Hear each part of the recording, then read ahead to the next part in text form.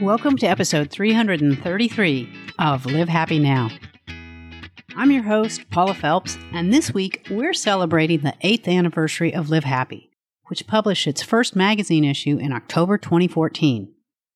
Joining me on this stroll down memory lane is Live Happy editor Chris Libby, and we're going to talk about 8 important things that we've learned in 8 years.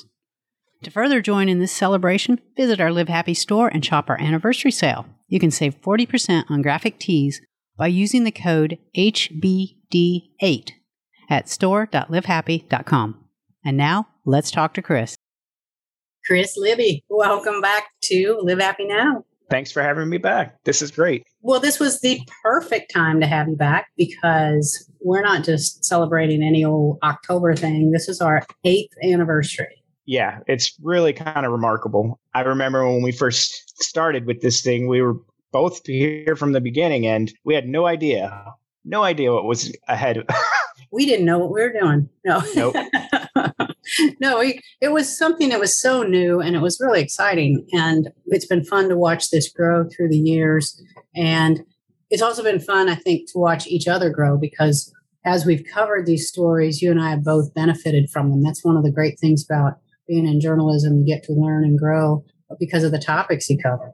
Absolutely. And, in traditional journalism, sometimes you have to cover topics that aren't so pleasant. And I'm not saying that, everything needs to be all happy and all the time, but it is a nice break and to learn the things in life that make you happy and that's great for your well-being and things that can help other people. And it's pretty gratifying knowing that what you're working on is actually helping people. Yeah, it really is. And so as you and I have been talking about this anniversary coming up, and first of all, fun fact, you actually were the gateway drug that got me into Live Happy because you were an editor there and you recommended me for a story and it evolved and ta-da. So I have you to thank for everything that we're going to talk about today. Yeah, I remember it well. I needed 2 writers and editors and you popped in my mind first thing and they let me reach out to you. So it's been great. And I'm glad it worked out that way.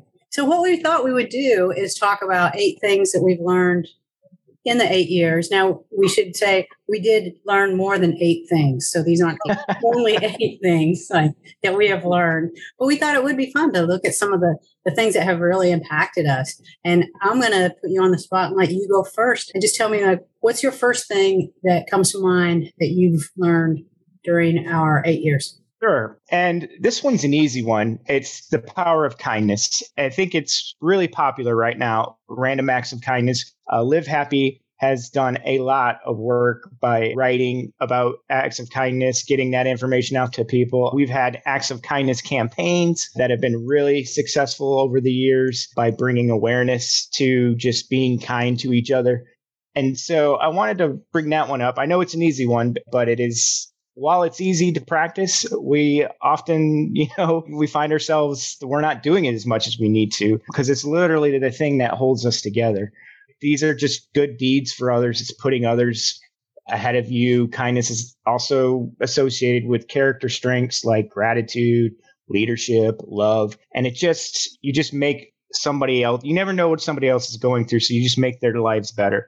And you could be the one small thing that turns it around for somebody who's having a horrible day. And that's a pretty good feeling because it not only makes them feel better, but you get a benefit from it too. And you receive as well.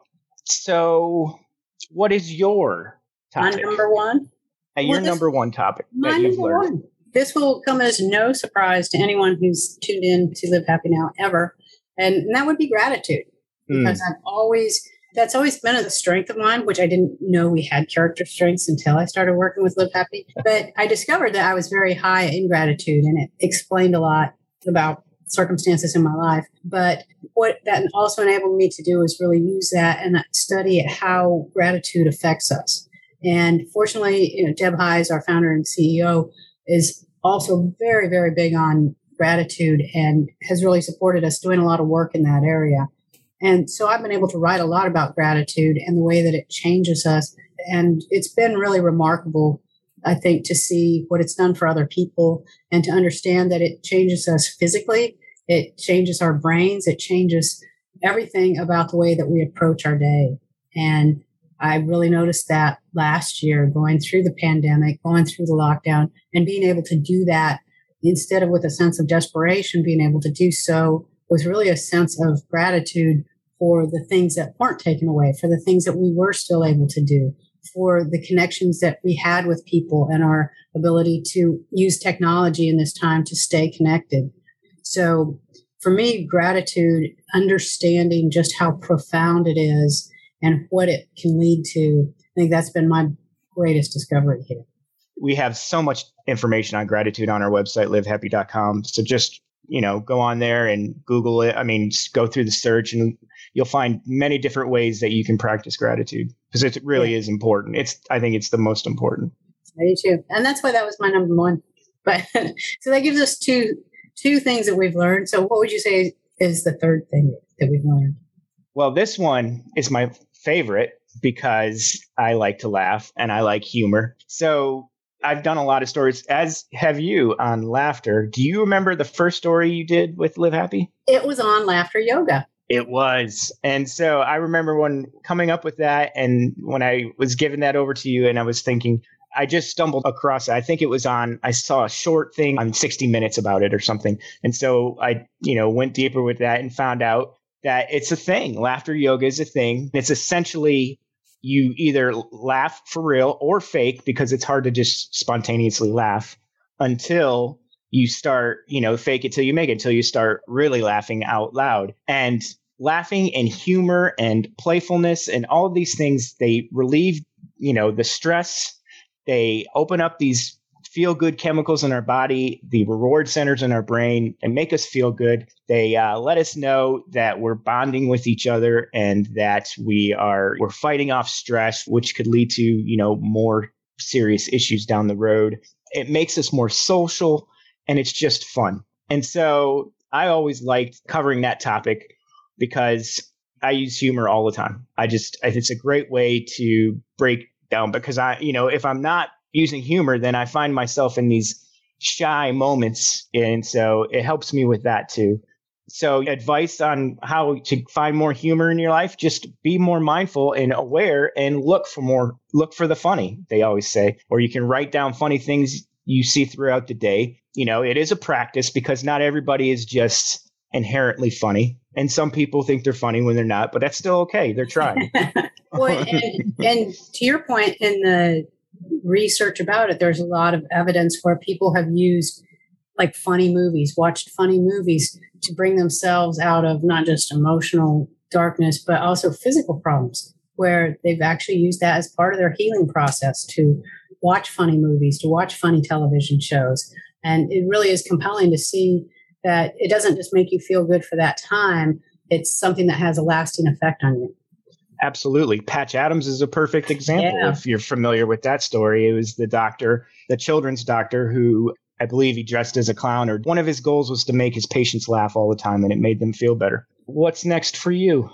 This is something that when I first heard it, I was slightly skeptical about, and that is the power of micro moments, because we talk so much about the need for connection, and we want deep connections in our lives. And Barbara Fredrickson's work, especially in Love 2.0, talked about micro moments. And the deeper you get into that research and then you start practicing it, you realize that those daily interactions that you have with people really do make a difference. That 2 minutes that you spend interacting with the person at the grocery store or whatever your situation is, it makes a big difference. Those micro moments really do help you feel connected. And I think that was important to me because I think we overlook the value of that. And so we might not take that time. That is part of it, is recognizing that time that you give to another person just for seconds sometimes is valuable. It's not only valuable to them, but it's valuable to you. And that's been really compelling for me. So that's what I loved. What about you? Let's go back to you now, Chris. All right. This next one I'm pretty familiar with because we did an experiment, I guess, with the writers and editors at Live Happy, that we would go through some kind of character strength process that we felt that we needed work on. And mine was resilience and grit. And what goes along with that is obviously goal setting. Going through that process, Caroline Miller was my coach throughout the thing. throughout the whole process. And she taught me the benefits of resilience, which pretty much it's your ability to bounce back through adversity, to reach your goals, to find out what your obstacles are in life, and to figure out a way around those obstacles so you can find more success and achievement in your life. So I really thought that was beneficial, especially for me, because I had never been a real goal-oriented person like that. Wasn't really motivated that way. But once you figure out that the goals in your life, once you put meaning to those goals, you're more likely to succeed in reaching that goal. And so that's you building your resilience right there. You're finding a way to get there, and it's meaningful for you. And then once you achieve it, then the reward is so much better. It makes you feel so much more accomplished, adds more meaning to your life. Those are just things that increase your happiness over time. And an added bonus, if you develop these skills and you can use them to help other people achieve their goals, now you're strengthening those bonds, and which also makes you happier. So what's next for you? Oh my gosh. This was a great discovery for me because I have loved music since I was a child. And in my previous life, I was a music journalist. My first book that I wrote was about music, the history of music. And so once I was working with Live Happy and started doing some diving into the research about what music does for us, I was thrilled to find out how good it is for our brains. And it's not just good for our brains, it's good for our bodies as well. And that made me, I started thinking about writing off concerts as a health expense, but my accountant would never let me do that. So I didn't, but it did. I was so excited to learn just how much the one thing that I truly enjoy most, how much that was doing for me. And it was so interesting to learn too, that going to concerts or having a group setting where you're listening to music or singing, how much that brings everybody together. So here, I thought it was just me being a music fan, but it's so much more. It's like, it's really changing your brain, and it's doing amazing things for your nervous system.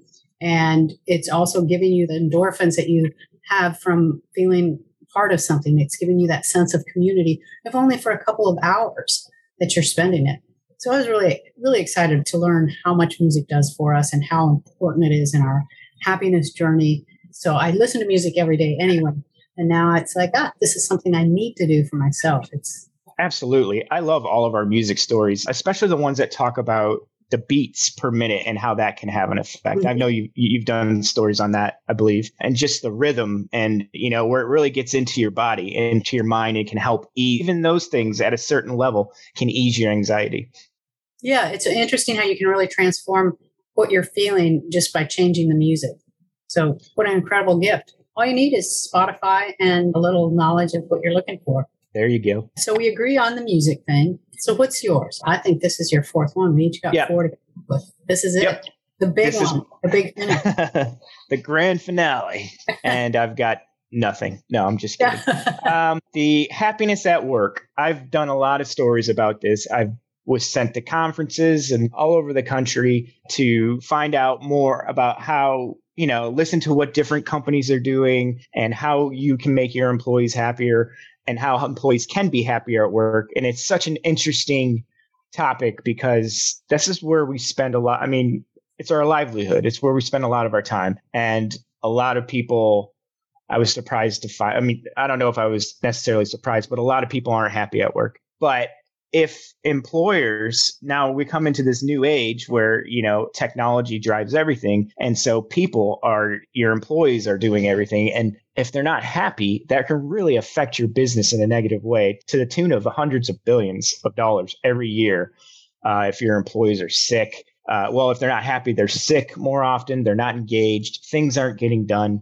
But when you are happy at work and the employer can make the environment a happier place, productivity goes up, the mood goes up, the sales increase. They've done study after study after study that it just really benefits the employee and the employer when you can make the workplace a happier place for everybody. People just perform better. They're more motivated. They get better raises. They get more recognition. We just don't do things the way we used to anymore. So we have to adapt and figure out a way where everybody can, I know sounds like kumbaya, but where we can all be happier at work. But I think, we all know, I think we know that if we're happy at work, we're going to do better. But the trick is how to achieve that. Because even I know people who are bosses, they really are trying to make it a good environment, but it's still work. And people don't always, they're not always doing fun stuff. They don't get to just sit here and talk like we do. But no, I mean, they have to do some hard things. They have to deal with customers or clients who are unpleasant. Mm-hmm. And so, I think that's such a difficult thing for everyone, not just the employee, but the employers too, to figure out how to find that happiness. Sure. Well, what employers can do is just provide tools like you do for wellness, but you can do it for well-being as well. Breaks are important. I know one of the conferences I attended was about mindfulness in the workplace, and these giant companies like Google and McKinsey and SAP, they were all there, and they were all trying to figure out ways and explaining how, telling their tale of how they were helping their employees and exchanging ideas. And it was great. And a lot of them, they set out these rooms for mindfulness to where somebody can go and decompress for 15 to 20 minutes. Autonomy is another big one. People they want to feel like they're in control of their work. They want to have more meaning. They want to believe in the mission. And that's a big one right now, because an interesting thing about what's happening now with the pandemic is a lot of people have, for whatever reason, well, there's a multitude of reasons, but employees are now, they're like, I don't really have time to sit around in a job that I don't like and it's making me unhappy. Yeah, so that made a huge change for the workplace. Yeah. And technology has made working more flexible. No longer is it 9 to 5. And so companies need to adapt and figure out a way. We're still in a pandemic, so you got to be flexible. You got to be understanding. But you're right. It's a two-way street. It's tricky. But the employer that makes a great working environment, who is not just a trainer, but a champion for their employee and a coach, almost like a coach mindset. You keep them motivated. You make sure that everybody believes in the cause and in the mission, and you have flexibility there. And those are all things that employers can do to make their workplaces happier. That's true, because I know that when I look back on the best bosses that I've had, the ones I think most fondly of, they felt like supporters. They felt like cheerleaders in my corner who were really encouraging me to try new things. You can do this. You got this. So I think, that's very true. They have to feel like they're being supported. Absolutely. And now we've come to the end.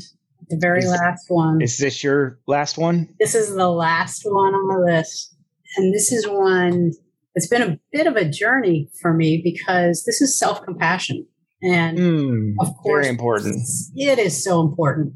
And it's so hard because being as kind to ourselves, and again, it ties back to your principle of kindness that you learned about. And even once we learn to be kind to others, we're not always very kind to ourselves. And I think that can be just the most challenging lesson for a lot of us to learn. I'm huge on beating myself up when I don't get it right the first time. And I'm not alone in that. There's a lot of people that are really good at getting in the ring with themselves and doing a knockout. And in looking at Kristin Neff's work, it's been really inspiring to learn from her the importance of self-compassion, because it's not a weakness. It really does make you stronger. And to start learning her tools and practices for being able to treat yourself like you would a friend. And what has been really great is in this past year where she came out with the book on fierce self-compassion. So she explains that, your regular self-compassion is kind of like a tender mother. Fierce self-compassion is like a mama bear. And to look at the two sides of that coin is fantastic, because you do see how you can really use that fierce self-compassion to take care of yourself, safeguard yourself, and also be tender with yourself. So I think that's something I struggle with every day, is being as compassionate to myself as I would be to others. So I'd say that's one of the things that has really stayed with me, will always stay with me, and has truly changed the way that I look at life. Yeah, that one's it's important, but I understand why it's so difficult for a lot of people, because we don't want to think of ourselves as like, oh, it's all about me. I'm a narcissist now. But you just don't. And for parents too, and me as a parent, I can attest to this, that you do sacrifice everything for your kids and everything, and you put yourself in the back seat. And that's just not like you just think about, you do that automatically. But you shouldn't, but it's being self-care isn't selfish. That's the one thing that we always say. Mm-hmm. And so it's really important. And so like when you talked about kindness, one of the things about kindness, about how you treat people, is you treat people how you want other people to treat your children. And you can say the same thing for yourself. You can treat yourself how you would want other people to treat your children. And I think it goes both ways. Hopefully, as we stick around for at least another 8 years, we'll be able to give people the resources to put all these practices into play. So I'm glad you had some time to sit down and chat about this. And now I guess we're going to go eat anniversary cake. Is that next? Yeah. Oh, it's 8 years old. Yeah. It's been in the freezer, though. It'll be fine. Well, Chris, you have a wonderful day and welcome to our 8th anniversary month. Congratulations. All right. You take care. That was Live Happy editor Chris Libby talking with me about 8 important things we've learned in 8 years.